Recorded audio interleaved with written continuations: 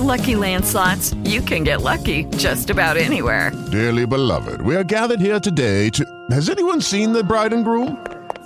Sorry, we're here. We were getting lucky in the limo and we lost track of time. No, Lucky Land Casino, with cash prizes that add up quicker than a guest registry. In that case, I pronounce you lucky. Play for free at LuckyLandSlots.com. Daily bonuses are waiting. No purchase necessary. Void where prohibited by law. 18+. Terms and conditions apply. See website for details. Lucky Land Casino, asking people, what's the weirdest place you've gotten lucky? Lucky? In line at the deli, I guess? Aha, in my dentist's office. More than once, actually. Do I have to say? Yes, you do. In the car before my kids' PTA meeting. Really? Yes. Excuse me, what's the weirdest place you've gotten lucky? I never win and tell. Well, there you have it. You can get lucky anywhere, playing at LuckyLandSlots.com. Play for free right now. Are you feeling lucky? No purchase necessary. Void where prohibited by law. 18+. Terms and conditions apply. See website for details. I'm gonna shove Pop-Tarts down your throat, you idiot. Pop-Tats. Pop-Tats. That's right. There's no Pop-Tats. There's no ah. Mike? What's that? Can you guys hear me? Yeah, now I can. Yeah. Wait, who the hell said that? That was my wife. Okay, I was gonna say, wait a second here. Called in the cavalry for butt sex. Of course, it probably has. I'll use something. The butt sex cavalry? Jesus. Sounds like a band name. How's that? That's Good. better. Better. All right, let's get this shit on the road before the mic craps out again. Oh. Too late. Great. Too late. Yeah. Fucking hell. Well, that was just me touching the cable. Yeah, don't even touch the damn cable. Yeah. Don't touch it. It'll I explode. Hey, this is Dave Brenner from Theory of a Dead Man, and you're listening to This Week in Geek. Did you grow up with the NES, PlayStation, Star Wars, cartoons, and 80s TV? Do you like to think who would win in a fight between Batman and the Master Chief? Comics, games, movies, music, and TV. They're gonna tell you everything you need. Superheroes or not, they got your back. They're gonna save the world of geeks.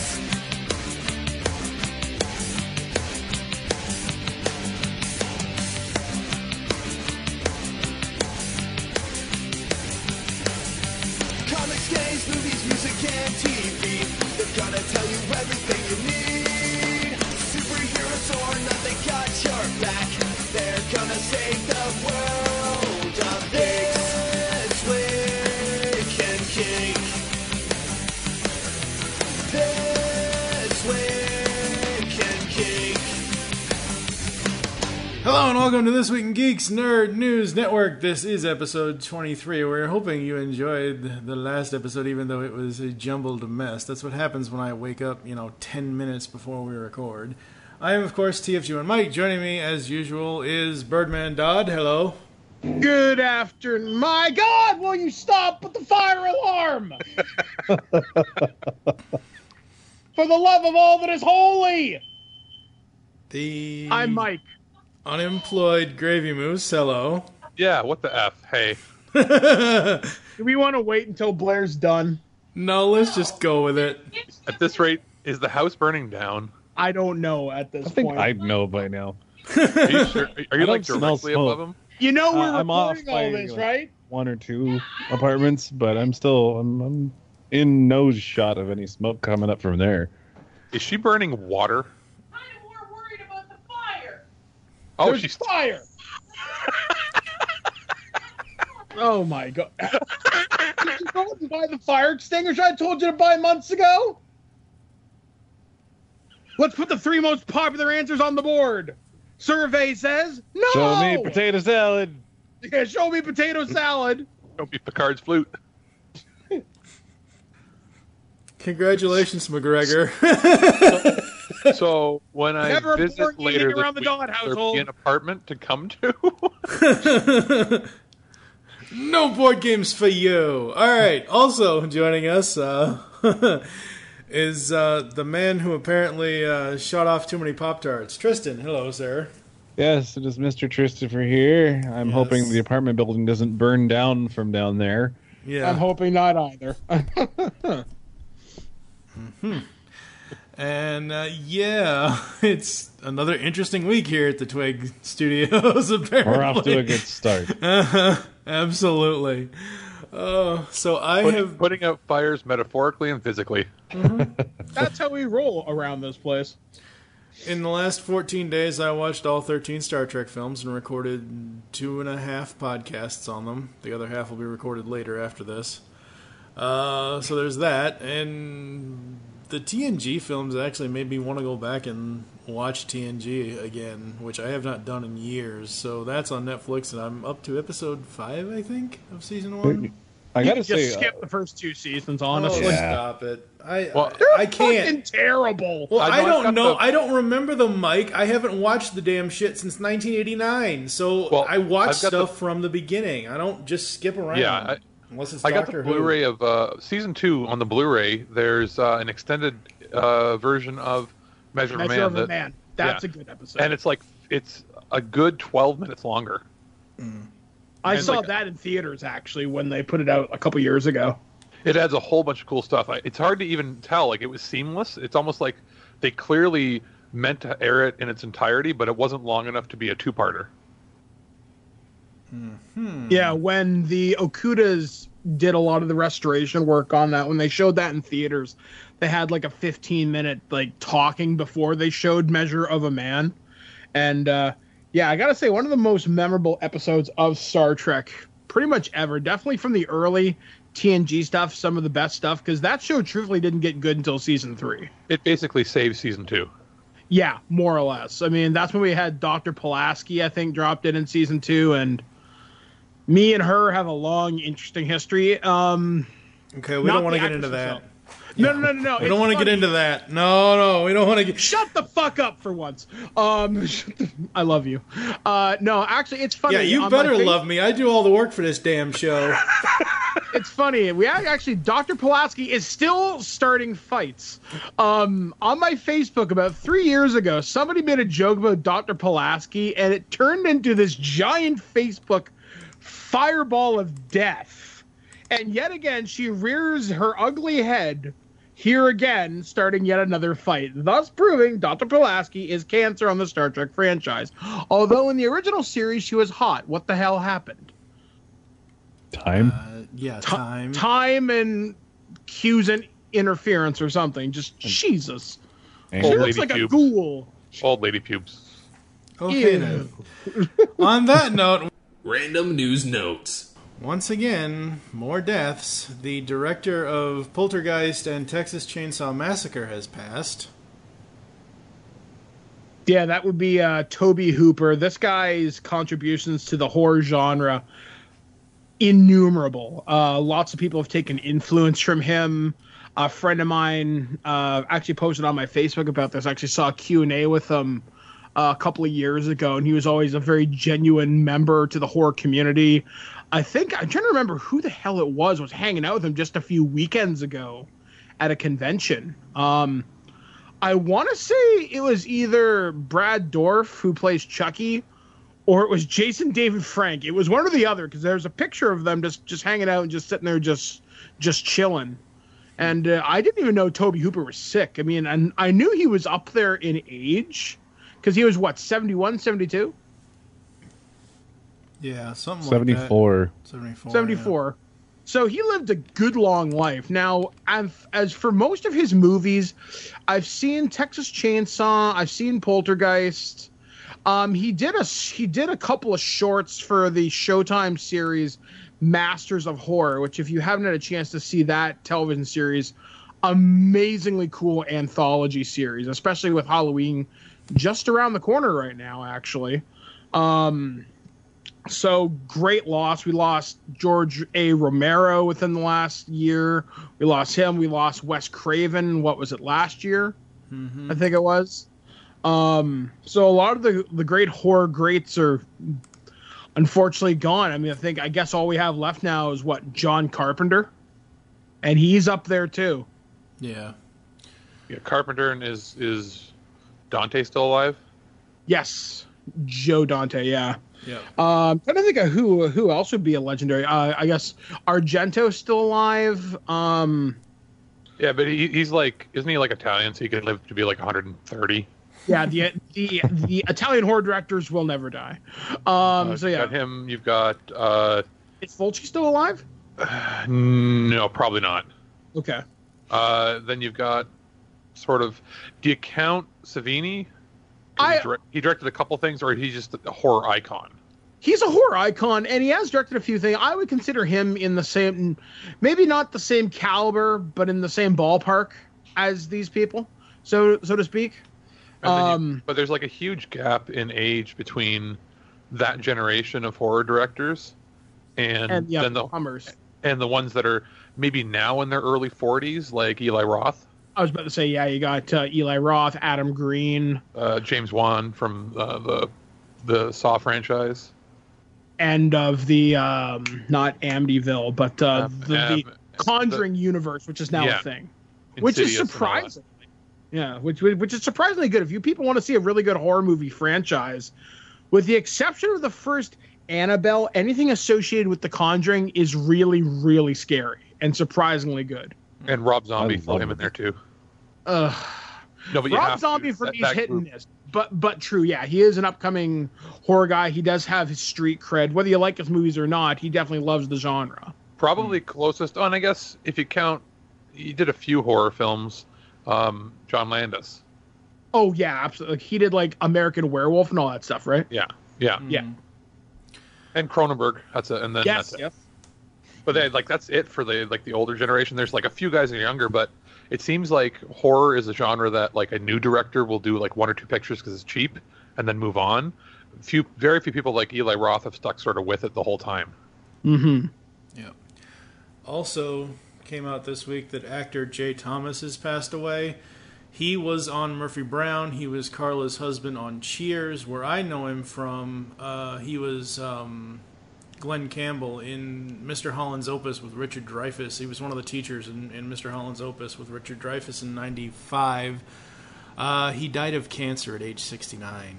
Ooh. I recognize the face, but I can't place a lot of his work, unfortunately. Yeah, like I said, he's one of those people that you know, but you might he's not like a know background where you know. actor.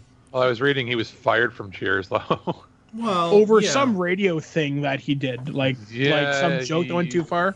Yeah. Well, no, he was like a Howard Stern type host, and Lucky Land Casino, asking people, what's the weirdest place you've gotten lucky? Lucky? In line at the deli, I guess? Aha, in my dentist's office.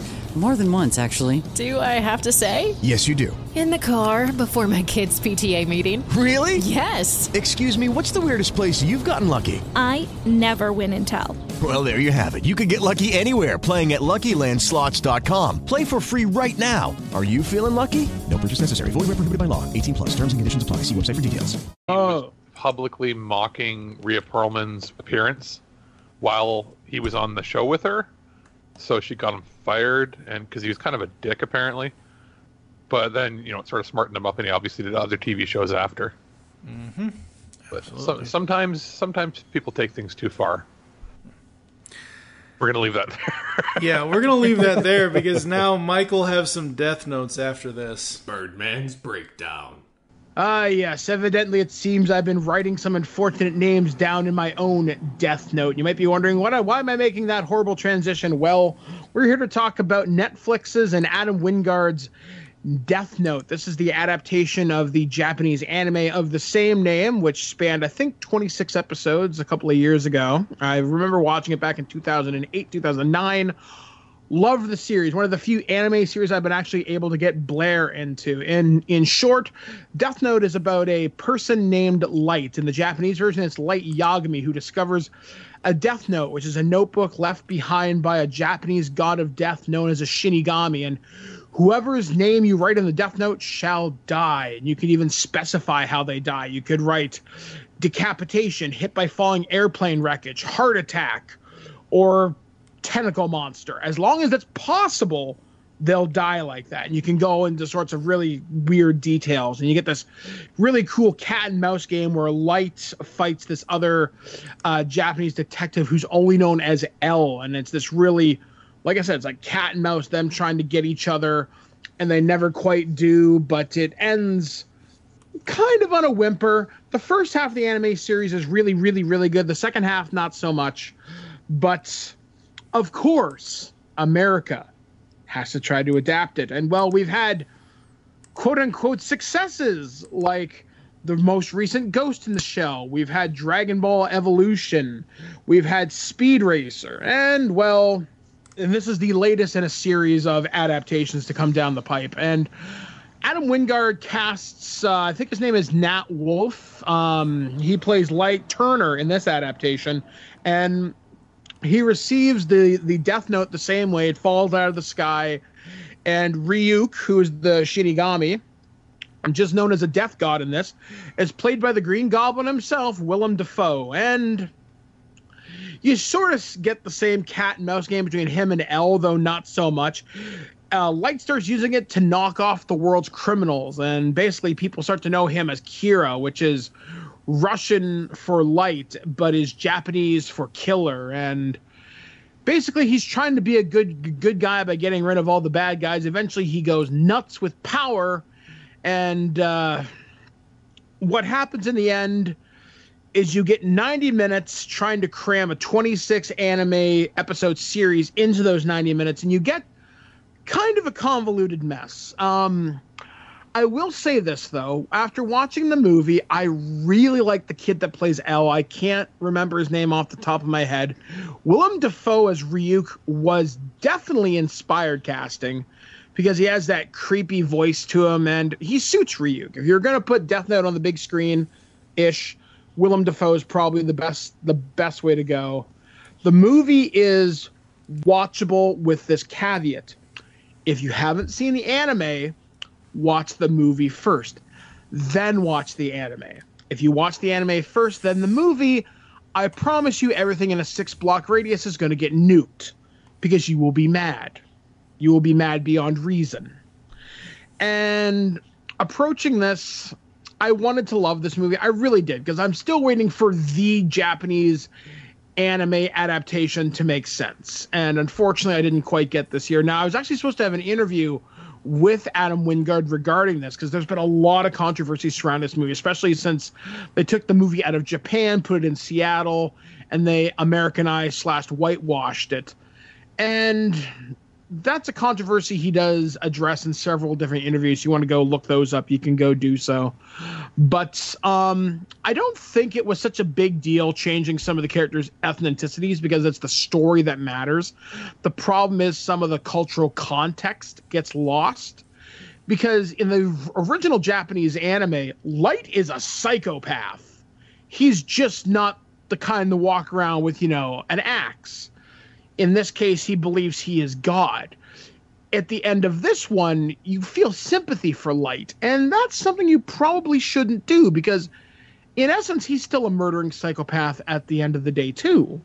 It's just, his parents didn't love him or something, and it gets, I don't know. Overall, like I said, if you're going to watch Death Note, watch the movie first, then the anime. Do not do it the other way around. For me, unfortunately, I'm writing their name in the Death Note cause of death box office flop. Mm-hmm. And we will talk about box office flopping later on in the show. Some other granted, these are older. These are not recent. You had said off air about how certain animes that get adapted are not that good. Thundercats was good. Voltron 1984 was good, and both of those came out of... Thundercats was an anime? Mm-hmm. Really? First, what was its origin series called? I'll have to look it up. I had no idea. I thought that one was American. So did I. It is. I know Voltron was like 2 different shows. Yeah, the one I'm talking about, the original 84 series was Lion Force or something with the lions. Yes, Go Lion or something. Yeah, Voltron Defender of the Universe was adapted from Go Lion. And then Robotech was also like that. It was like 3 series. Yeah. Yeah, it was Macross, Southern Cross, and Genesis Mospeeder or something. Yep. I'm way out of my league here. It's okay. We'll get you back in your league here in a minute, Batman Pop-Tart dude. All right, hurry up and get to the lobby. Grab those drinks, popcorn, candy, and more, because we're going to give you some movie news. This is Kevin Conroy, and I am the goddamn Batman. All right, Tristan, what did Matt Reeves do now with Batman? Well, recently Matt Reeves, the director of the upcoming film The Batman, has stated his film would not be a part of the larger DC extended universe. And fans were understandably displeased with this information. Fortunately, it seems like it was a misunderstanding to a point. Reeves took to Twitter to clarify that the message was misunderstood. He confirmed that the film will be, in fact, a part of the DCEU, but it won't have actual ties to other films. He's quoted as saying, "Just to be clear, of course Batman will be part of the DC universe. Batman will be Batman. In my comments from a while back about not being part of the DCEU, I was talking about the Batman being a story specifically about Batman and not about the others in the universe. That it wouldn't be filled with cameos servicing other stories. It would be a Batman story." The film has yet to receive a green light, though, and it's believed that Reeves is in the midst of a big rewrite. It looks like we won't be seeing any filming start until sometime next year, so it's a bit on the back burner right now, but although Reeves said it was a standalone, it wasn't going to be involved, it looks like it actually is involved. It's just not going to do that whole, hey, I remember that guy from that film and that film. So it's not going to do the MCU thing where everyone's in every film. That's all. It's kind of interesting how disorganized DC sounds. Mm-hmm. It really it's because is. They're like as a because they're company backpedaling. They've been backpedaling since the success of the Avengers, and they still don't know what to do with their properties, and that blows my mind. You've had almost, like, the Avengers came out, what, 2012, 2011? Yep, 2012. And they've had this long to figure it out. Jesus, man. It's not that hard to figure out. I don't understand it. The Avengers did it correctly by starting slow and building up to the Avengers, and now DC feels like they're just reflexing. They started with Justice League. They're starting with all the big stuff without any real backstory there to build up to it, so you don't feel invested. They're doing the whole thing wrong. They're doing it backwards, and it's not working for them. So now they're just scrambling to try anything and see if something sticks. And it's not. It sounds to me like what they're doing is they're behaving like a movie studio and not a comic book company, whereas Marvel isn't the movie division completely. They've given over all the reins to the comic people, haven't they?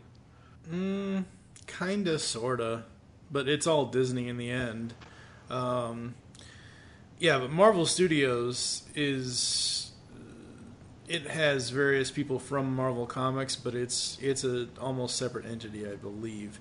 My thing with the DC stuff is I had an idea when the BS that is BVS first started, hitting Comic-Con, whatever year that was. I forget what year it was, 2012 or whatever. And they said, oh, it's going to be great. It's going to be out in 2 years. And, of course, it didn't come out until 4 years later or whatever the hell.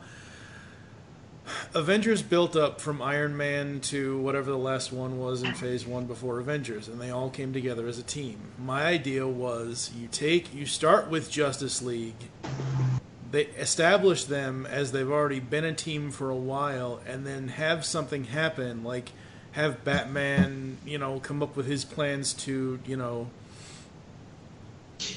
disarm them or whatever, and then we go off into all these other movies and explore individual characters. I don't know. But that would have been smart. Yeah. It feels like they get halfway to doing that. They splinter off these characters, but they just end up really confusing and maybe oversaturated in what's in these movies. You don't really get to follow them. They're not about a cohesive story. I think part of the problem is they have entrenched management who's too old to understand their like audiences. You don't have anybody young in there who can explain things to these people in terms they can understand.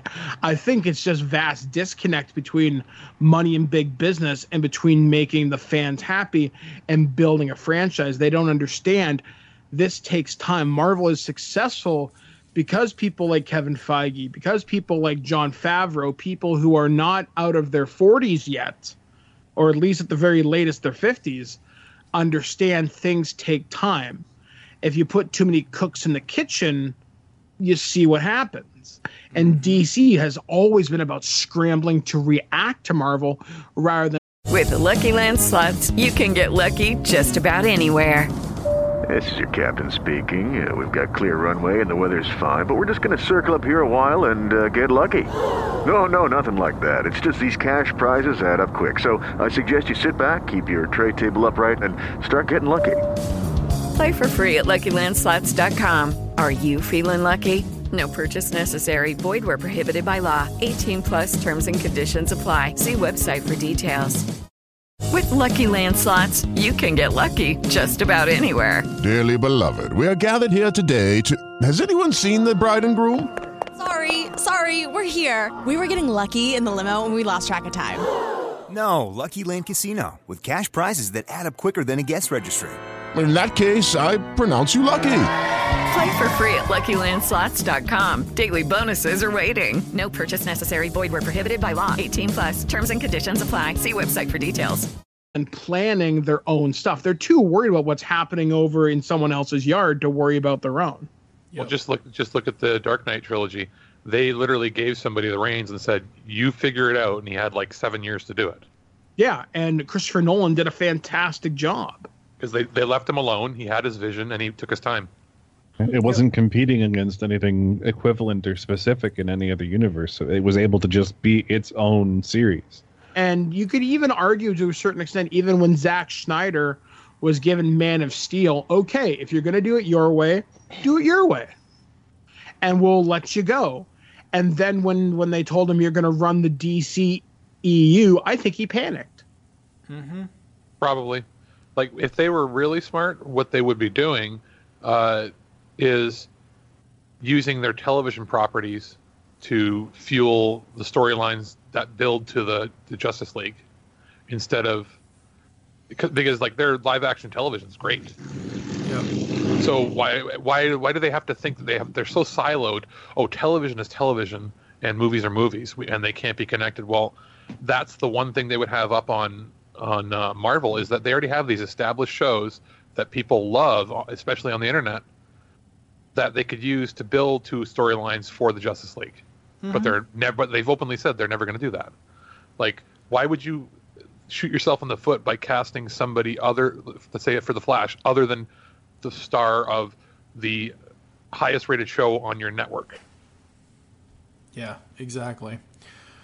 So while we might enjoy his movies, I no longer give a crap or ever want to hear anything out of James Cameron the asshat ever again. Because apparently he says Wonder Woman is a step backward, and this is his direct quote. All of the self-congratulatory back-patting Hollywood's been doing over Wonder Woman has been so misguided. She's an objectified icon and it's just male Hollywood doing the same old thing. I'm not saying I didn't like the movie, but to me it's a step backwards. Sarah Connor was not a beauty icon. She was she was troubled, she was a terrible mother, and she learned the respect of the audience through pure grit. And to me, the benefit of characters like Sarah is so obvious. I mean, half the audience is female. Well, Wonder Woman isn't Sarah Connor, you idiot. She's from a completely male-less society.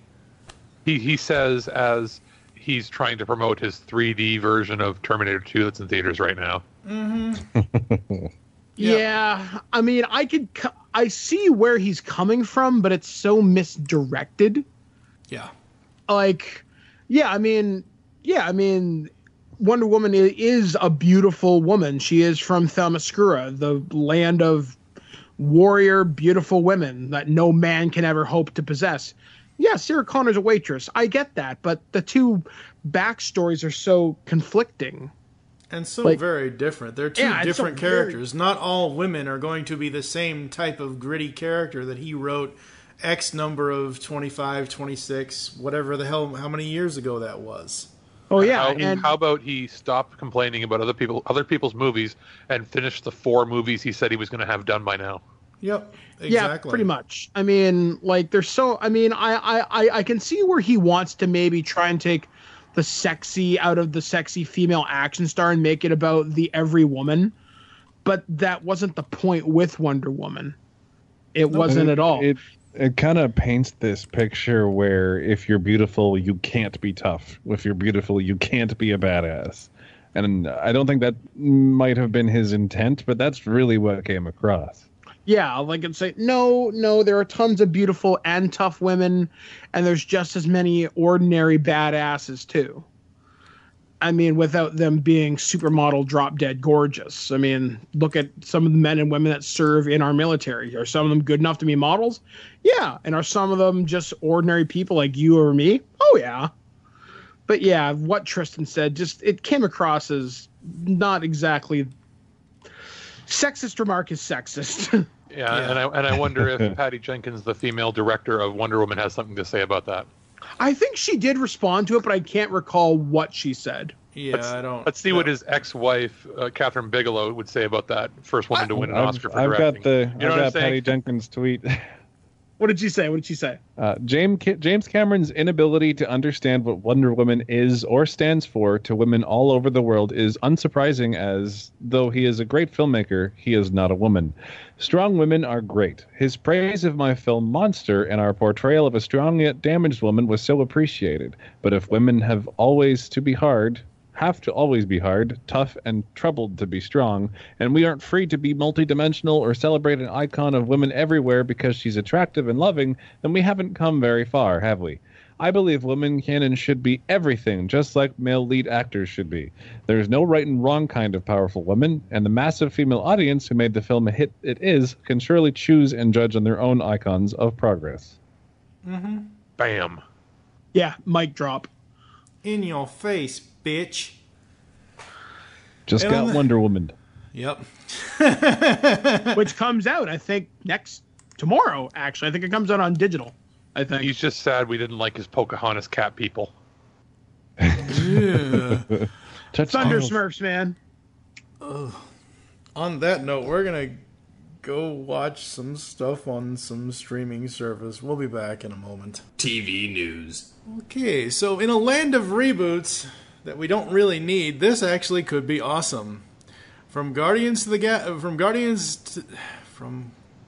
Galaxy to Starsky and Hutch, James Gunn and Sony Pictures are planning a reboot series of the Starsky and Hutch 1970s television show. If they got Ben Stiller and Owen Wilson back, I'd totally be down for this, actually. That would be amazing. Is Snoop Dogg going to be in this one, too? Oh, my God. Please tell me yes. I don't. It does. All as it says in the story is that that Sony is shopping it around to broadcast cable networks and streaming as well. So they're just in the very early developments of this. It's not. Which means the budget is potentially there. Mm-hmm. If it was, you know what? If you took this to, say, FX, getting Ben Stiller and Owen Wilson is actually not outside the realm of possibility. If you only did 10 episodes, you could totally get the entire cast back. Everyone start tweeting this at them. Even Amazon is throwing their money around lately. Yeah, I don't know. This could be really stupid, but really, really funny, especially if you had James Gunn executive producing and if he wrote the first episode. It could set the tone for the rest of the series. James Gunn's attached to possibly direct. Ooh, this could be really funny. Mm-hmm. I gotta say, I'm looking more forward to this than I was, say, the Lethal Weapon franchise that's on. Totally. Okay, look, Lethal Weapon. The first season is 18 episodes. It has nothing to do with the films. It takes certain pieces from, it's got the character names from the movies, and it homages certain scenes in the movies, I think it was, it was the 5th episode of season 1 of Lethal Weapon on Fox, where they basically rehash the pool jump from Lethal Weapon 2. But it actually makes sense in the show, and I like the show because these are not Danny Glover and Mel Gibson's versions of the characters. These are completely different versions, completely different stories, and I thought the show was interesting. Is it a best show ever? No, but it's not the worst thing in the world. I tried watching it, and I actually liked that 90s ripoff show called LA Heat better, which I'll send you trailers, because it stars the Stephen Williams from X-Files, the black guy. Yeah, and the guy and Wolf Larson, the guy that played Tarzan on the Canadian Tarzan show, and it's everything you could ever want in a terrible low budget ripoff of Lethal Weapon. I was gonna say, Alex, that's not the show where Stephen Williams is the pirate. That's something else entirely, Stephen right? Williams is the pirate. No, it's a different show, probably. Okay. They're cops, and it's basically like Baywatch level campy. Okay. God. God. All right, grab those air guitars because it's time to tune into some music news. So there's a video on YouTube, folks, where somebody is interviewing the WWE superstars at an event, and they're talking about metal and rock and roll and everything else.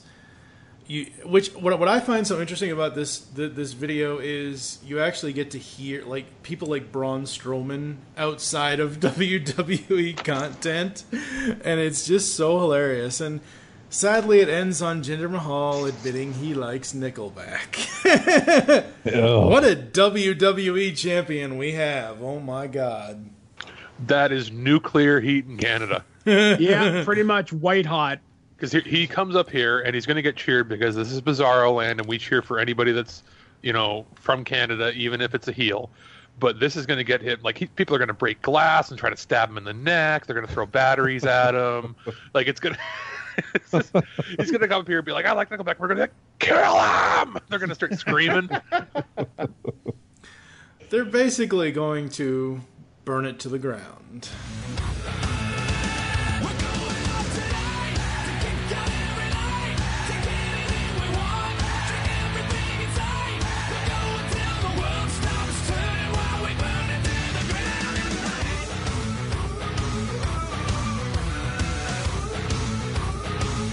Why Canadians are so nice. We focus all of our rage into Canadian geese and Nickelback likers. I'd say to a lesser extent Justin Bieber as well, but definitely Nickelback is the more widely accepted hate. Bieber's the one we just said, America, you can have him. Yep, he's all your problem now, man. And we don't want him. You can have him back. All right. And now get those game systems ready because we're going to get on around to some video game news. All right, Tristan, what do you got this week? Well, after years of waiting for any word about Half-Life Episode 2, Half-Life 2 Episode 3, or the elusive Half-Life 3, fans might finally have some closure, but probably not quite what they were looking for. The series writer Mark Laidlaw has posted a blog post entitled Epistle 3, which appears to be a definitive ending for the Half-Life series, and fans are now debating whether or not this post is the official intended ending to the series. The post appears to reference Half-Life characters with their names and genders changed, such as Gertie Freeman for the ever-silent Gordon Freeman. It's a rather thin veil. A post like this seems to point at an end to the hopes of many for Valve to come back to the property to finish the story, but some fans remain steadfast. Others are hoping some creative people will use this post as inspiration to complete the series in a fan-made game. Now, honestly, I feel this is what Half-Life 3 will have to end up being if it wants to live up to the massive expectations people have for it. I don't think everyone's going to be happy no matter what happens, but if Valve gives the fans the tools to make it, they have their Gary's mod, now they have a story they can build things around, the community can come together and finish the Half-Life series for themselves.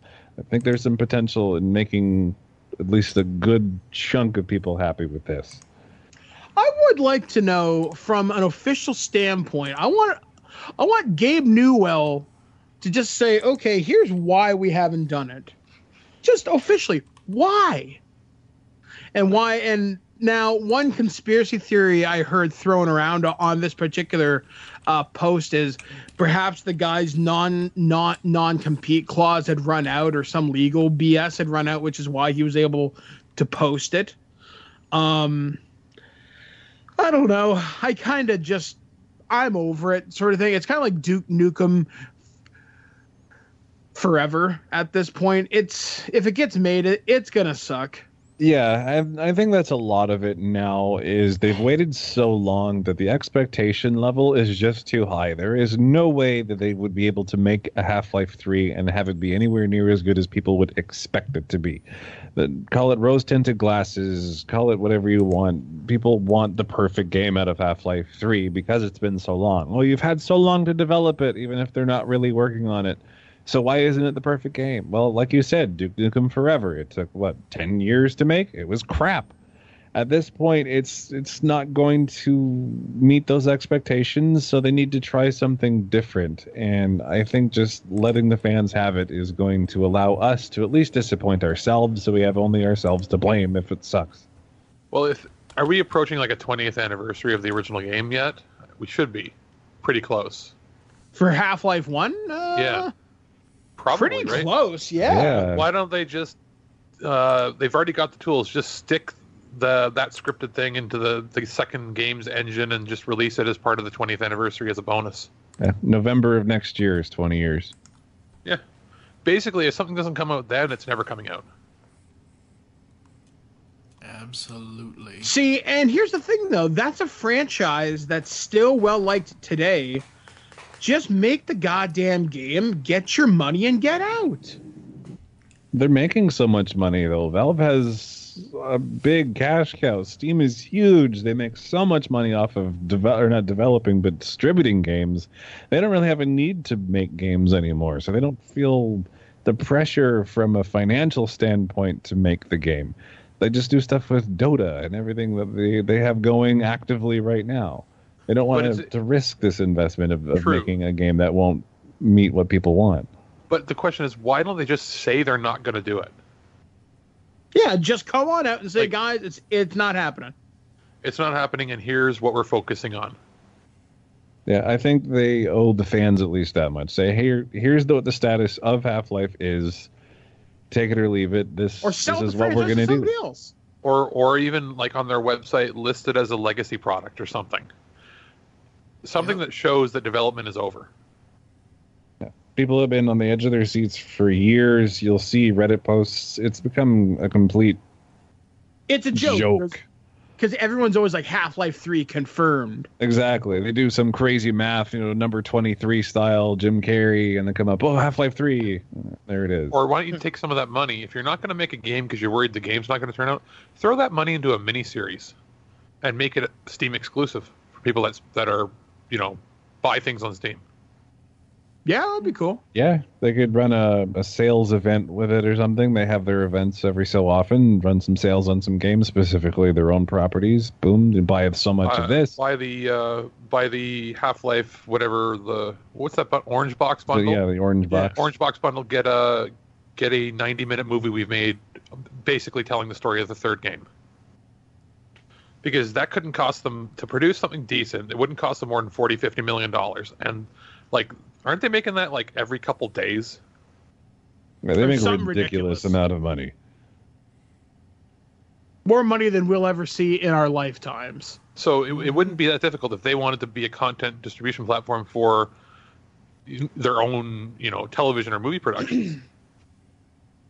You can already get movies on there. Yeah, it can kickstart a bigger project for Steam to be a distribution service for more and more, I want to say, non-interactive content like that. Or, movies, TV shows. Basically make it, although don't let Uwe Boll make movies, but basically make it a video game movie haven. You know what I mean? Properties based on movies. Final Fantasy, The Spirits Within. Whatever, that wasn't a bad movie. Just wasn't, going to make the money they expected. No. Not in the least. What else you got, Tristan? Speaking of Final Fantasy, Final Fantasy XV's director Hajime Tabata has said he is keen to make sure that the game appeals to PC gamers when it comes to PC soon. I don't have the exact date. The game won't be locked to 30 frames per second, so us PC gamers can rejoice. However, if you want to run the game at 60 frames at 4K, you're going to need a rig more powerful than the one that Square Enix themselves used at Gamescom. Have no fear, if you don't have a $3,000 computer, your PC should be able to run it as long as it's not more than a few years old. And it should look pretty damn good in the meantime. Tabata has said he wants to make it clear that the latest Final Fantasy game is serious about the PC market and its players. The game will come with a first-person mode and, most importantly, mod support. Of course, where there are mods, there are nude mods. And the Final Fantasy 15 team has been refreshingly open-minded about the modding community.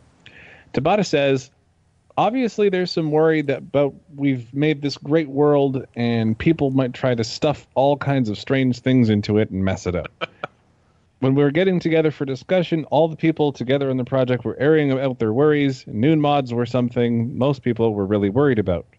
What's stronger in my mind is the fact that I don't want to limit people too much. This is a part of the culture of gaming these days. These people, it's a thing they've bought. It's their game now. I don't think it's a good thing, but we're going to leave it to the moral sense of all the players out there. Somebody's going to make it so we can see Behemoth Gash. Yes. Oh, I my basically God. want, as a principle, to give as much freedom and as little limitations on it as possible. So there you have it. Final Fantasy 15 on PC is aiming to be the full PC experience, right down to full frontal nudity and naked people everywhere. So that turned the Behemoth Gash into friggin' Dark Souls. What was it, Gaping Dragon? Oh, not you two. Spread them bat wings. Wow. Oh my God. It's a game that officially supports nude mods, sort of. They won't be taking them down. So basically, you can do what you want with this game once you have the modding tools. It's nice to see because there's so many other games out there that kind of they fence you in a little bit as to what you can do with it. They don't like the mods. They don't think that's really what they want. They want their vision of the game. But looks like Final Fantasy 15 is going to go a different route. All right. Alex, what do you got? I'm still laughing. Yeah, I figured as much. Okay. Gape. Oh man, there's so many titles we could give this episode. Oh man, Gaping Behemoth Gash. Anyway, My head is in my Final hands. Fantasy XXV. Oh, and it's Final Fantasy. So let's be real. People are going to do it. Yeah, it's true. Yeah. There's going to be every Final Fantasy character you've ever never wanted Oh, to the see. Moogle Schlong you can shake a stick at. Pretty much. Pretty much. Chocobo cock. That would be funny. You're riding around on him and he's just dangling everywhere. It's terrible. I love it. Attack of opportunity. Just making me think when you run with them and they go quack and they run. Just a raging chocobo boner running at you. Get out of the way. Anyway, Like a cavalier charge. EB Games, which is in Australia and Canada, that's our version of GameStop. In Australia, at least, they're testing a program to rent out their pre-owned titles. I guess they're going to make more money off of that than, especially titles that maybe go down in value or aren't going to make them a ton of money sitting on the shelf. NHL 2009.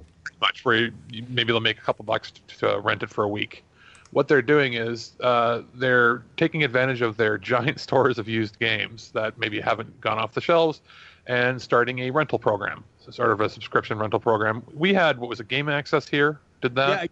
Yeah, GameAccess.ca, yep.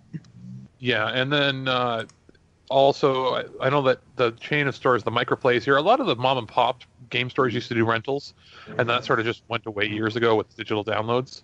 But they're a large enough entity. I think they're probably the biggest chain there. They might be the only chain in Australia, to be honest. And what they're offering is $16 a month, or $16 Australian, which I'm assuming it's similar to our money. So that makes it about $10 American per month to have one game out at a time, or $23. So probably about $19 for two games. That's a little expensive. Okay, Yeah, so 16 Australian is $12.67 US as of today. Okay, so their money's worse than ours or better than ours, whatever it is. But still, it's With Lucky Land Slots, you can get lucky just about anywhere. Dearly beloved, we are gathered here today to... Has anyone seen the bride and groom? Sorry, we're here. We were getting lucky in the limo and we lost track of time. No, Lucky Land Casino, with cash prizes that add up quicker than a guest registry. In that case, I pronounce you lucky. Play for free at LuckyLandSlots.com. Daily bonuses are waiting. No purchase necessary. Void where prohibited by law. 18 plus. Terms and conditions apply. See website for details. I guess looks like they bought up all the games from other bankrupt businesses and just have them in a big warehouse. So it seems a little pricey, but if it's games like, let's say for myself, I am not somebody that plays Call of Duty online because I would just want to murder people because it's just annoying. But I might want to play the game to get the story, because a lot of times they do put effort into these stories and they're like a 5 or 10 hour game. Well, I could finish that in 2 days. Return Especially now. Exactly. Yeah. I could finish that in 1 day. No, but reality is you could potentially rent, if you could rent, let's say 4 games a month, 1 game a week, it's completely worth it. Now, this is not the kind of service you'd go for a Final Fantasy or something where you're going to put 100 hours into. Yeah. Well, is this like, the $12.67 US? Is that, you said it was for how long? That's per month. It's okay, per month. It's 1 game out per month, and so you have it, and if you want to return it, you send it in the mail. It comes pre. Okay. Paid. So it's like the old Netflix DVD. It's exactly or GameFly, yeah. Yeah, exactly. Okay. Is GameFly still around? As far as I know, they are. Yeah. Okay. I was gonna say, because I haven't seen ads I for tried GameFly Game in Access, years. and hopefully, if they can get around some of the issues that at least we had up here, Game Access was bad at getting games to you quick enough and receiving them.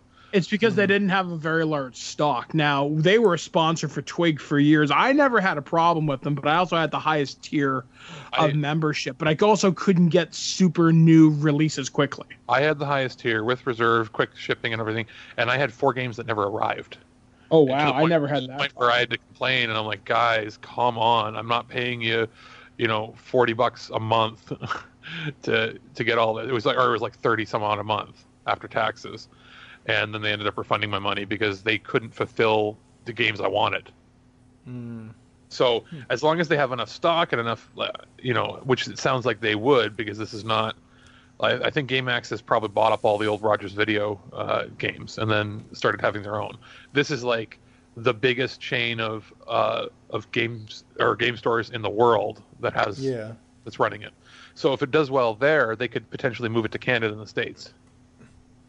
Yeah, I'd like to see it here. I mean, I work next to an EB Games, so I'd like to pop over and that would be the advantage. Like, not only could you do mail order ones, you could just, if you're in an area that has a local store, just walk in, and if they don't have it in stock there, then they'd ship it to the store for you to pick up. So that would work. Awesome. I would happily pay for that. Yeah, that could be pretty cool. All right, so while this is generally video game news, we have some board game news. Mike, what do you got? All right, so one of the cool things that come out of Gen Con 50, which happened last weekend, last weekend or the weekend before last. Either way, I wasn't there. I'm very sad about it. Is that Dungeons and Dragons, for those of you who can speak, has always been a game about inclusivity. And these guys actually marched in the Seattle Pride Parade a little while ago. They've had banners that show the diversity of D&D and how it's LGBTQ very, very, very friendly. They've actually weaved stuff into the Curse of Strahd and the Tomb of Annihilation. And putting gay and queer stuff into D&D is actually not all that hard. It could be just as simple as having a same-sex couple into it. So what they're trying to do, one of the creators or people who works on it, I think his name is Jeremy Crawford, is that one of the messages that he wants to send, you don't want a party where everybody's the same. It's a game where you're always better off working together and working through your differences and achieving victory together, even when you sometimes disagree. So in many ways, a lot of what we're doing are lessons from D&D itself. So think about how your character does and does not confront the broader culture's expectations of sex, gender, and sexual behavior. It's important to many of us personally in the company for the game to acknowledge our existence, said Crawford, publisher of Wizards of the Coast, like I said, they marched in the Gay Pride Parade for the first time this year. It makes a real difference in people's lives. I actually have a lot of people on my Facebook who are LGBTQ, and a lot of them play D&D, and they do find that kind of cool. In fact, some of my games coming up for Terrible Warriors this year feature some gay characters, because I want to add some more flavor into my world. And gay characters have always existed throughout fiction and whatnot. Actually, in one of our games, we had one of our characters, Dave, played a bisexual tiefling who was a bard. And while some of it was played for lols, he did play it in the fact that, yeah, she is a sexual creature by nature, and she likes who she likes, be it man or woman. I think Dave described it as I think he said this during one of the debriefs.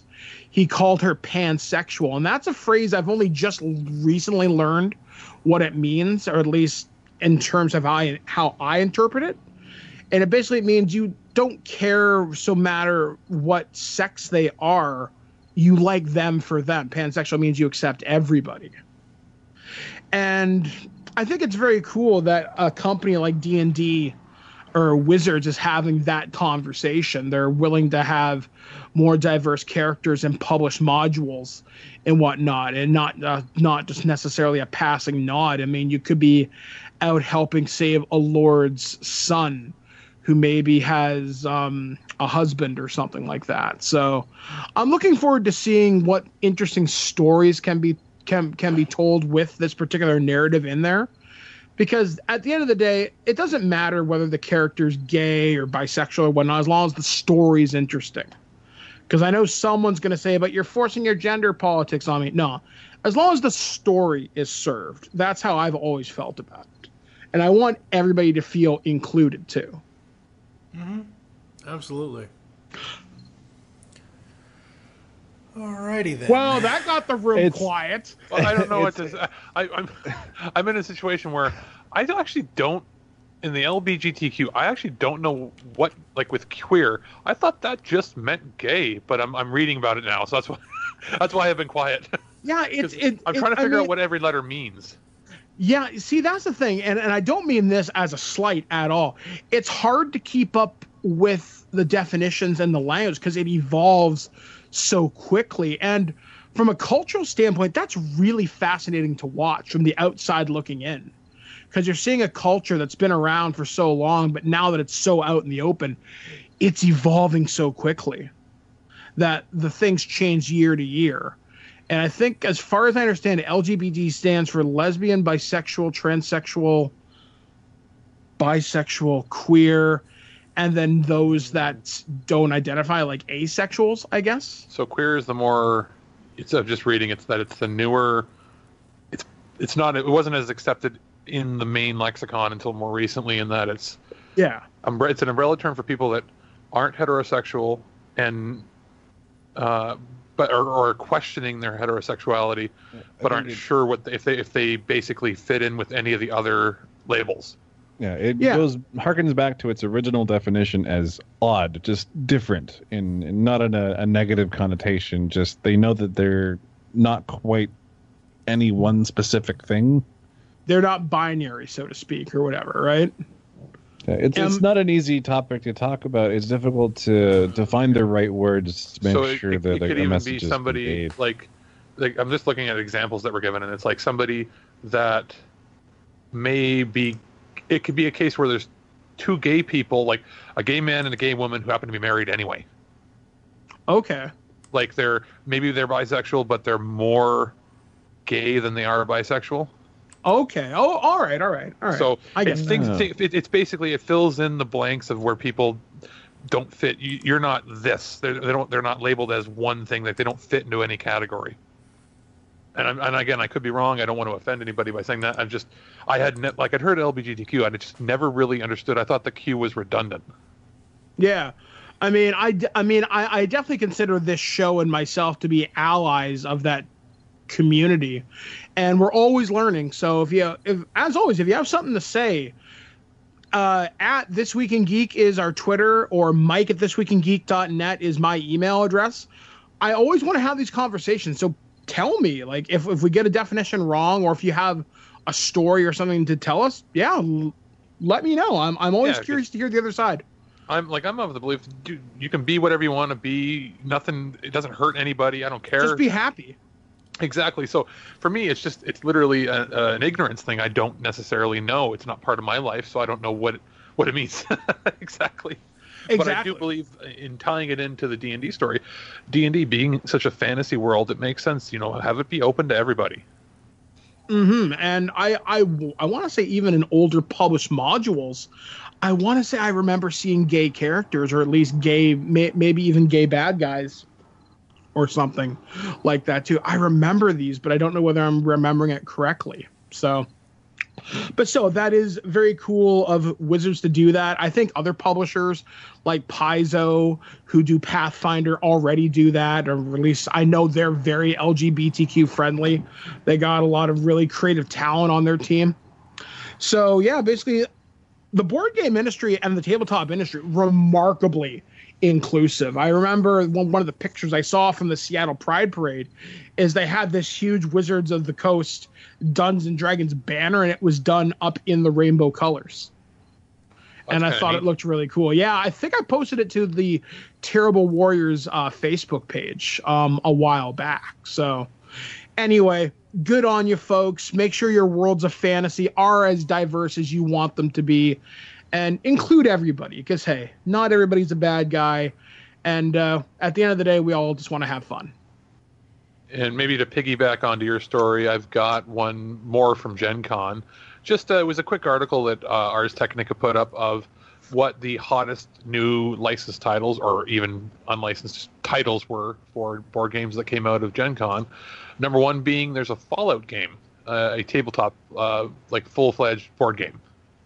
So I just thought that was kind of neat. It looks like I am somebody fairly new to Gen Con. I didn't even really know what it was until a couple weeks ago.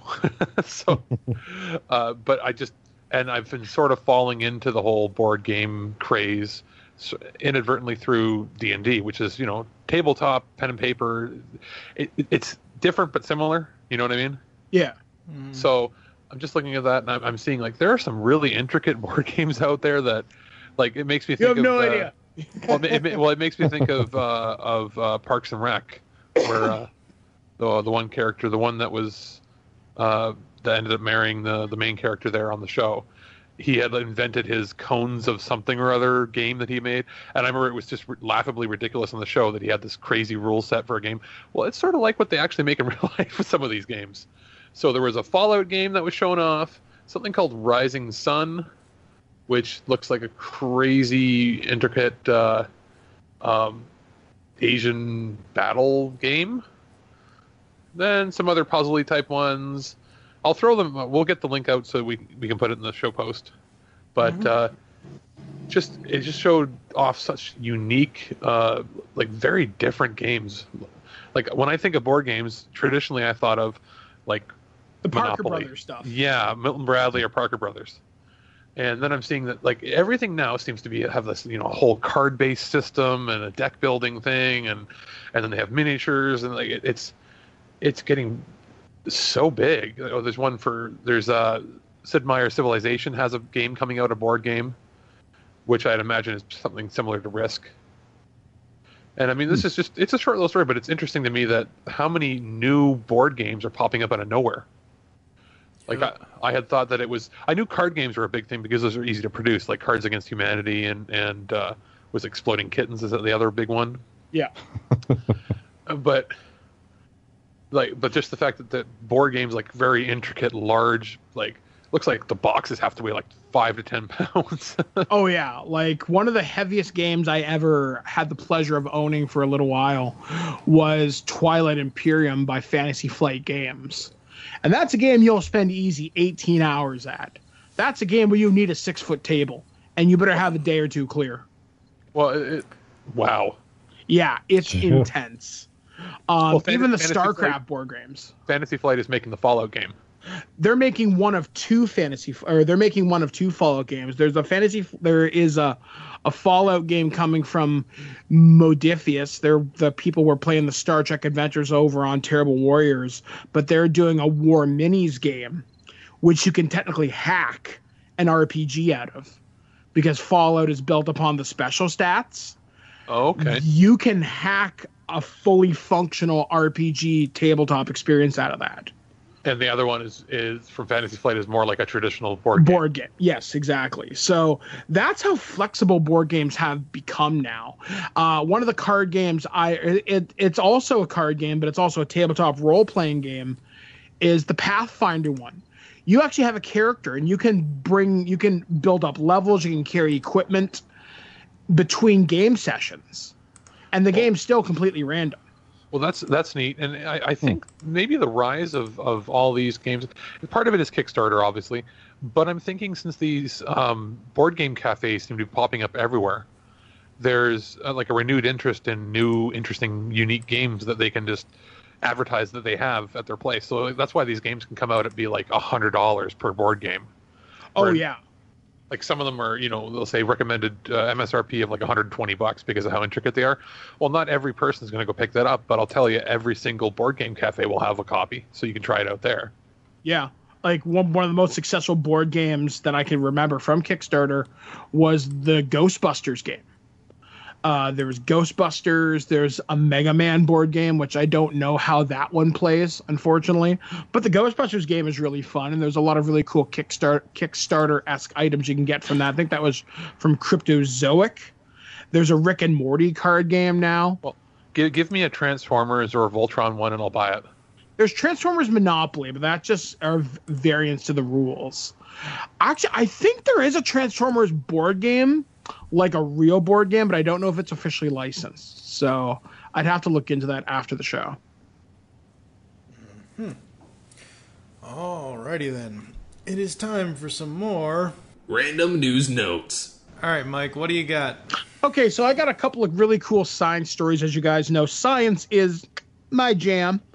And 40 years ago this week, Voyager 1 and 2 were launched about 2 weeks apart back in 1977 from Cape Canaveral, Florida. And one of the people who worked on the project, Voyager project scientist Ed Stone, had said, "None of us knew when we launched 40 years ago that anything would still be working, continuing on its pioneering journey," which I think is tremendously cool, because you look at the pictures that Voyager has sent back.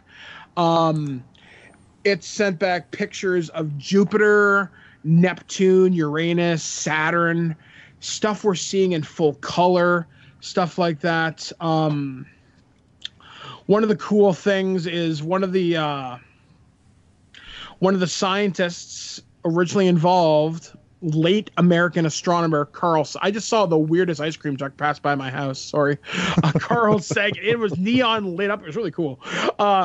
Had his son Nick, who is 46 now, record his voice, and the voice says hello from the children of planet Earth, because each of these spacecraft carry a golden record, and on those golden records includes the calls of humpback whales, the Chuck Berry song Johnny Be Good, Beethoven's Fifth Symphony, this Pygmy Girls initiation song, and greetings in over 55 languages. So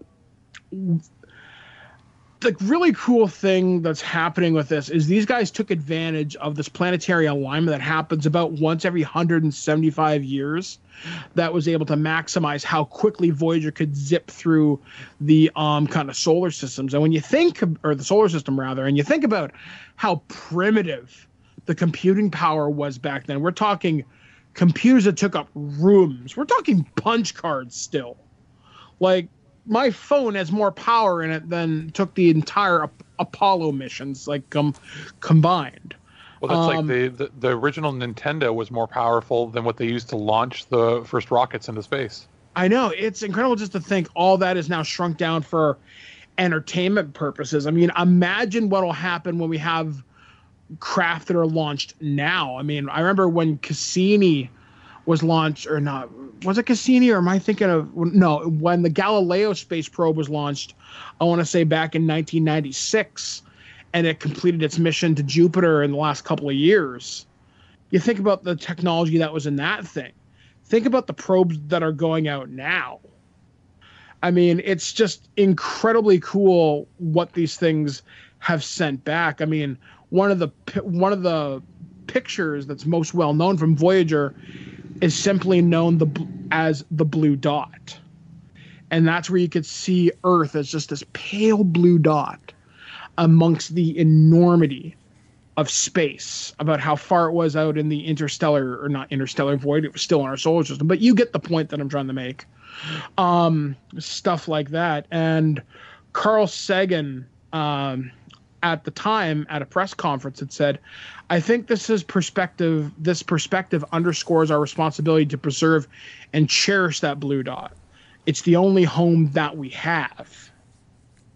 And when you look at where things are kind of going on right now, that's we better get our asses in gear, so to speak. But as of right now, or as Voyager 1 has traveled farther than any man-made spacecraft in history, and is on its way to interstellar space, which is about 13 billion miles away in August of 2012.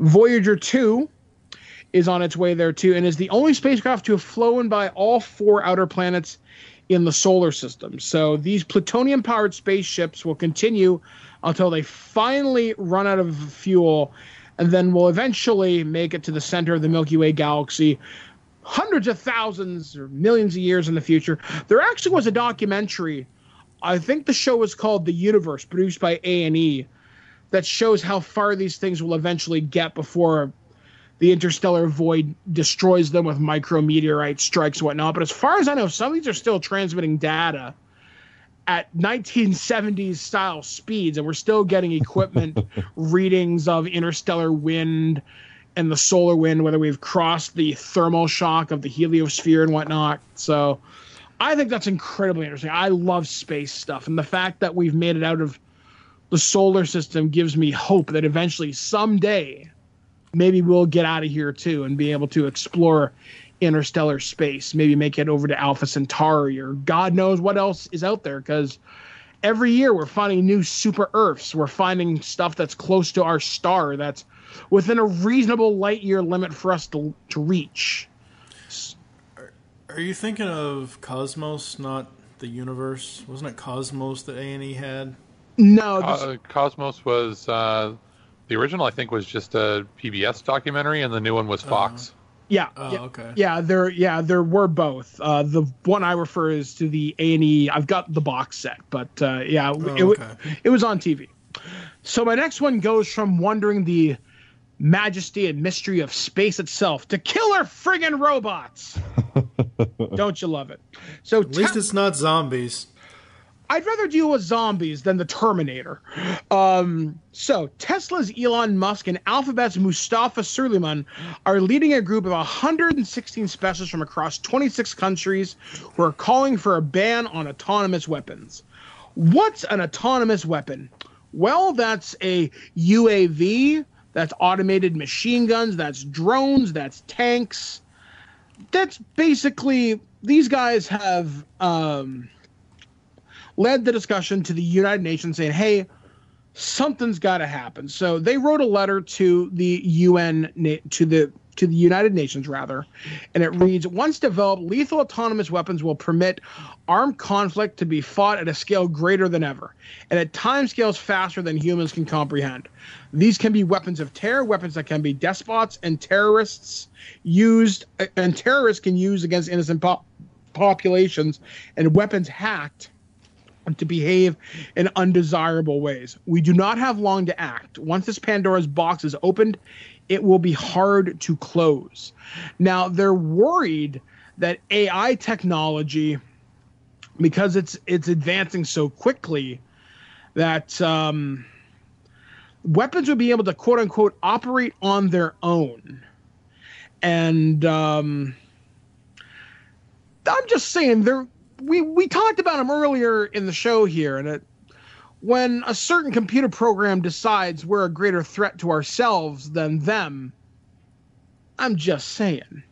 We got a problem. Yeah, we've got a big friggin' problem. So they're hoping to talk to the letter which launches the opening of the International Joint Conference on Artificial Intelligence, has the backing of other high-profile people in the field of robotics, and they're really hoping the United Nations takes heed and listens to them, because the founders of this are calling lethal autonomous robotic systems morally wrong, and these should be added to the weapons that have been banned under the UN's conventions, certain conventional weapons that was brought into force back in 1983, which includes chemical and intentionally blinding laser weapons. One of the scientists from New South Wales in Sydney, Toby Walsh, says nearly every technology can be used for good and bad, and artificial intelligence is no different. It can help tackle many of the pressing problems facing society today: inequity and poverty, the challenges posed by climate change, and the ongoing global financial crisis. However, the same technology can be used in autonomous weapons to industrialize war. We need to make decisions today choosing which of these futures we want. And I could not agree more. I'd much rather have a robot figure out a flat tax as opposed to deciding, do I want to use the 50-millimeter gun or do I want to use armor-piercing, discarding Sabot rounds? I'd much rather it make the tax decision than the ammo one. Yeah, because then, you'd have to eventually show your tax returns. And now we present our main event for this week, as this is our in-depth news topic. I want robots that can lick my taint.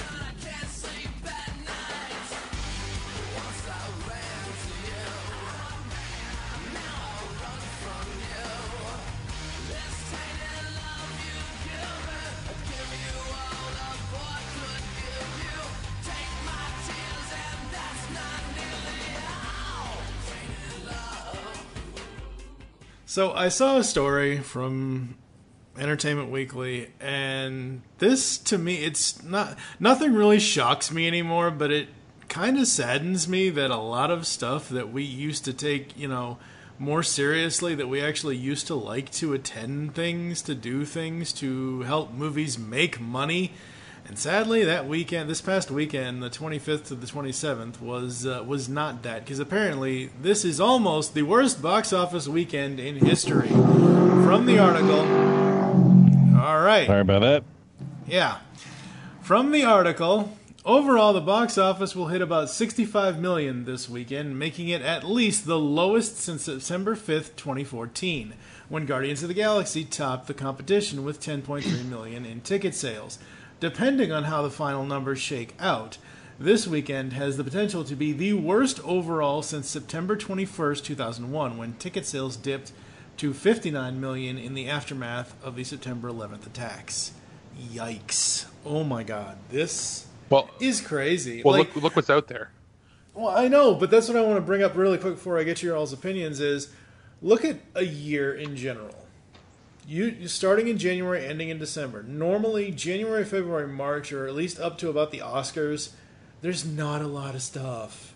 And then by the end of March, all of April, May, June, July, the spring/summer, blockbusters, this, that, and the other thing. We have various movies coming out and all this and all that.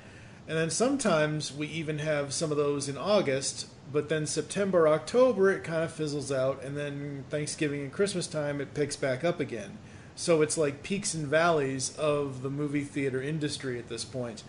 And it's like, wow, I remember when I was a kid, we were always going to the movies. Like, it was always a thing. And now with, I think personally, with the internet and being able to find stuff just at the, push of a button, who the hell, other than, spending $50-$60 at a movie theater, who the hell needs to go anymore?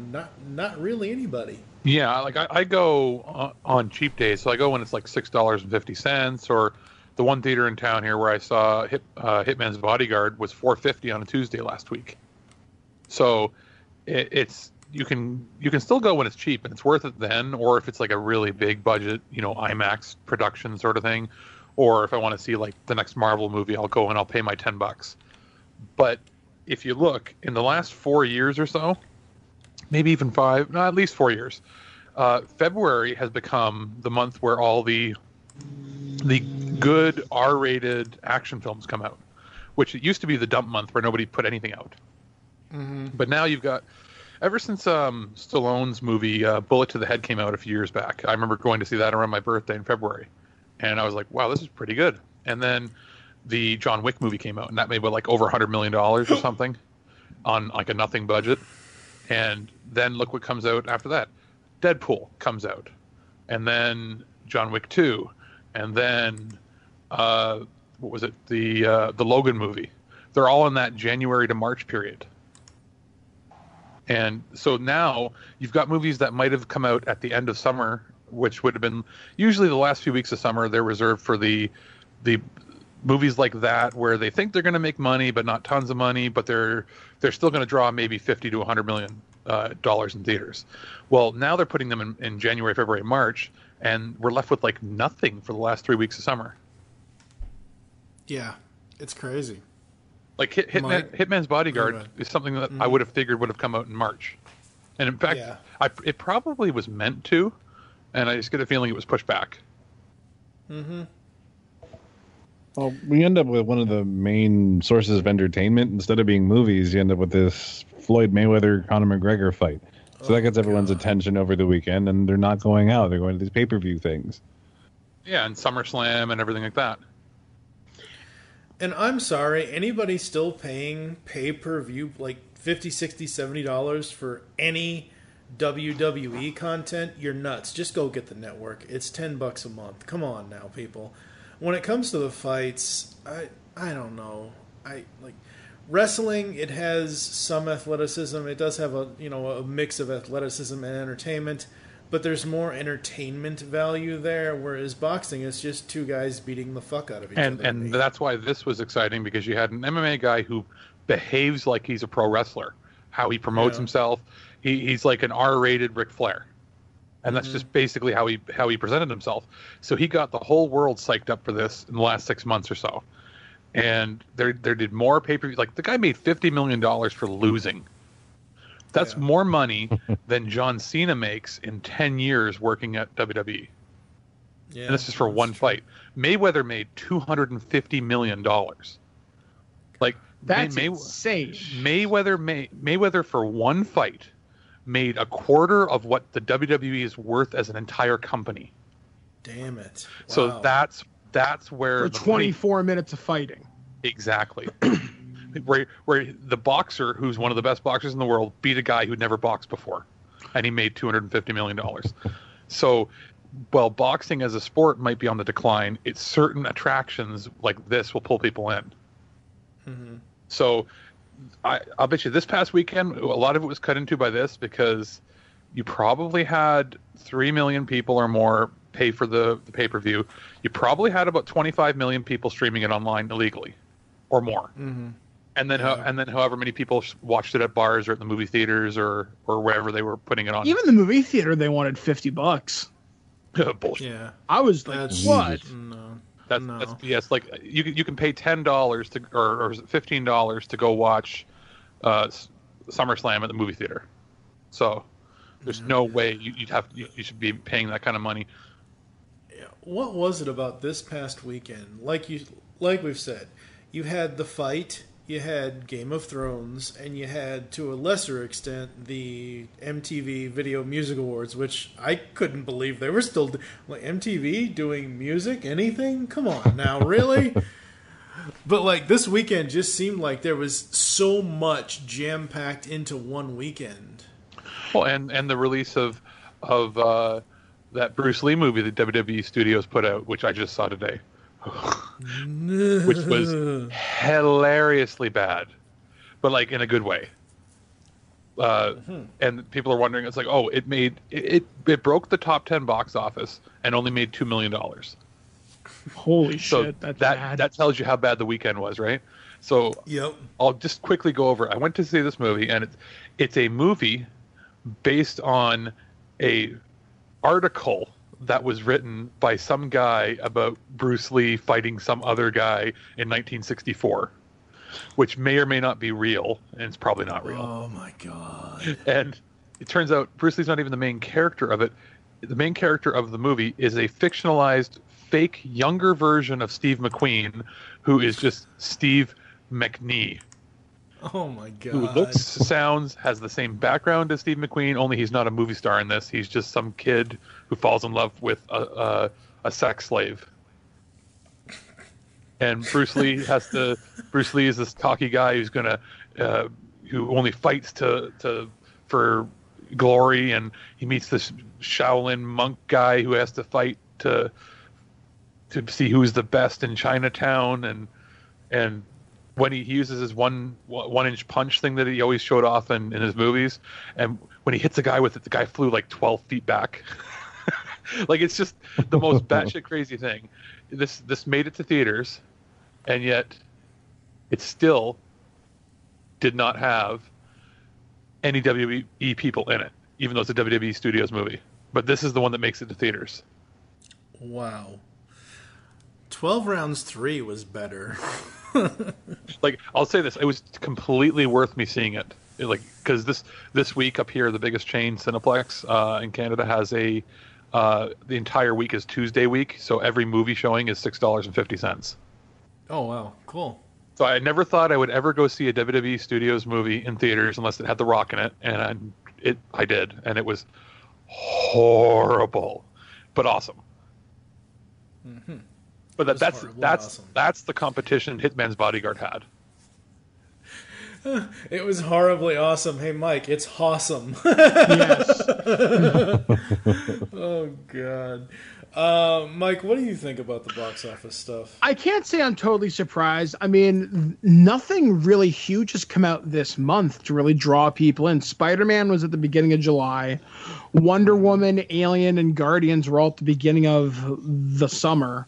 Those are all still in theaters, by the way. Yeah, they're all still in theaters. I think the biggest thing that come out in the last few weeks would be the Annabelle 2, which I hear is okay. Mm-hmm. And yeah, I think people are just like, you know what? I think I'm going to stay home. Like I said, you had the Mayweather fight, you had the season 7 finale of Game of Thrones. Yeah, no one was just having it this weekend. This was just an in weekend, and like Alex said, Cineplex is reacting to it by trying to get more asses in the seats by offering discount pricing, because they're losing money this week, and they're trying to hedge off the kind of bleed by doing whatever they possibly can for this. And there's just not a lot out there I'd rather go see again. Even this week, I'm looking up what's coming out, and there is jack shit. There's nothing coming out this week that's not like an independent film that's going to get like one day in theaters. Like, there's The Vault, starring a low budget crappy movie starring James Franco. That's all he can do now. Something. There's literally nothing else. There's Goon 2, the movie that was released here like 4 months ago. The sequel to Goon 1, the hockey comedy, is coming out in the States. Which doesn't make sense because I think it's already on video here. Huh. Wow. Well, the week after it is coming. Yep. Well, yeah, and that should have been released this week. If you really want. I'm glad that it's not. I'm glad that it's coming out next week, because from the early reactions to it are fantastic. Oh, and I'm totally seeing it, and I'm totally bringing a little pillow that I can hide behind. Because yes, I love how you're so vulgar, yet you're such a giant pussy. I just make sure the seat doesn't break. Yeah, I won't. I'm going to go to one of the sturdy theaters. But I literally would, in high school, I didn't care if we went with guys and girls. I had a little pillow, an ear pillow, that I would cover my face with so I couldn't scream. Ever since I went and saw, what was it? I went and saw the first Ring movie, and I got nightmares, and I was like 14. I had to unplug my TV and turn it around at nighttime. Okay, join us next week for more sad adventures from Alex Land. Yes. I can't wait to have you in Call of Cthulhu. I intend to give you nightmares. It's going to happen. Good. Oh, Lord. All right, well, we have anything else before I close this out, guys? Not a whole lot. I still have to talk with James Rolfe about our annual Halloween show. I think we're doing the Child's Play movies this year, so I'll get talking. I probably should email him this week. So that'll be the topic show, because I know we haven't done a lot of those this year as I'm still getting better. And hey, I go see my specialist next week, so the real work begins, boys. There you go. Losing the chunk out of my ass. All right. Well, we want to thank everyone for joining us here in the Nerd News universe this week. Where can people find you online, guys? Tristan, where are you? I'm on Twitter at Mr. Christopher. Alex? At Gravy Moose. Mike? Of course, you can find me everywhere at Twitter, Instagram, at BirdmanDodd, and Facebook at BirdmanDodd. I am at TF2NMike on Twitter. Thank you for joining us here on Twigs Nerd News Network. Join us next time to hear Alex say... I actually didn't prepare anything. I'm going to make him poop says, his pants. I'm not wearing pants. I'm actually not wearing pants. And I'm just trying to keep this ship alive, folks. We'll be back with all the news you nerds want to know next week here on This Week in Geeks Nerd News Network. What color is your underwear? I'm not wearing underwear. Yeah. I didn't say anything about underwear.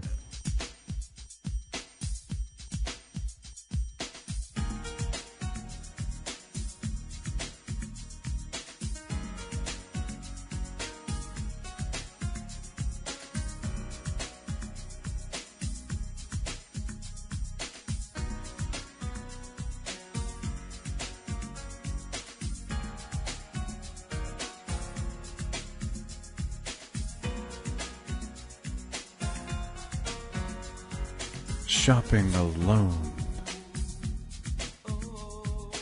When I get home, I eat a little faster. Every time I try a flavor, it never tastes the same. If I can't eat anything else but these, diabetes.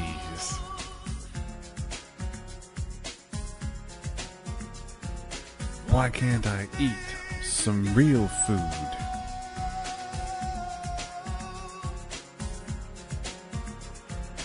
Give me some pasta. Give me some pizza. I don't want to eat it. I don't want to eat another one. I'll make it through the day without food.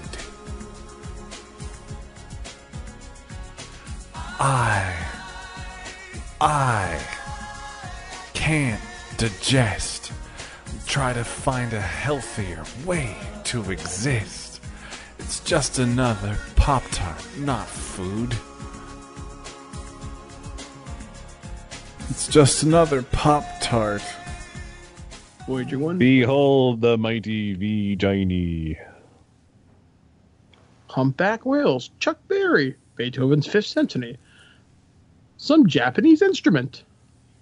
And then Magic Carpet Ride.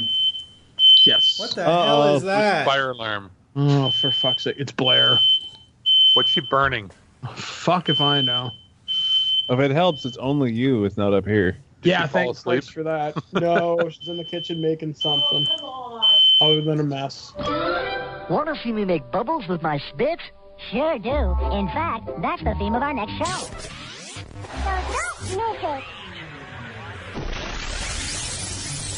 I've seen the mountaintops, and they are glorious. You could go to sleep on top of them and be comfy. Wait.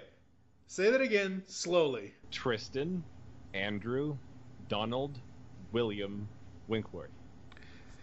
Tadworth. It's a good thing you're not British, because you would almost be entitled to a crown. Man, we had the best Chinese food. Tristan, have you had Double Dragon in this town?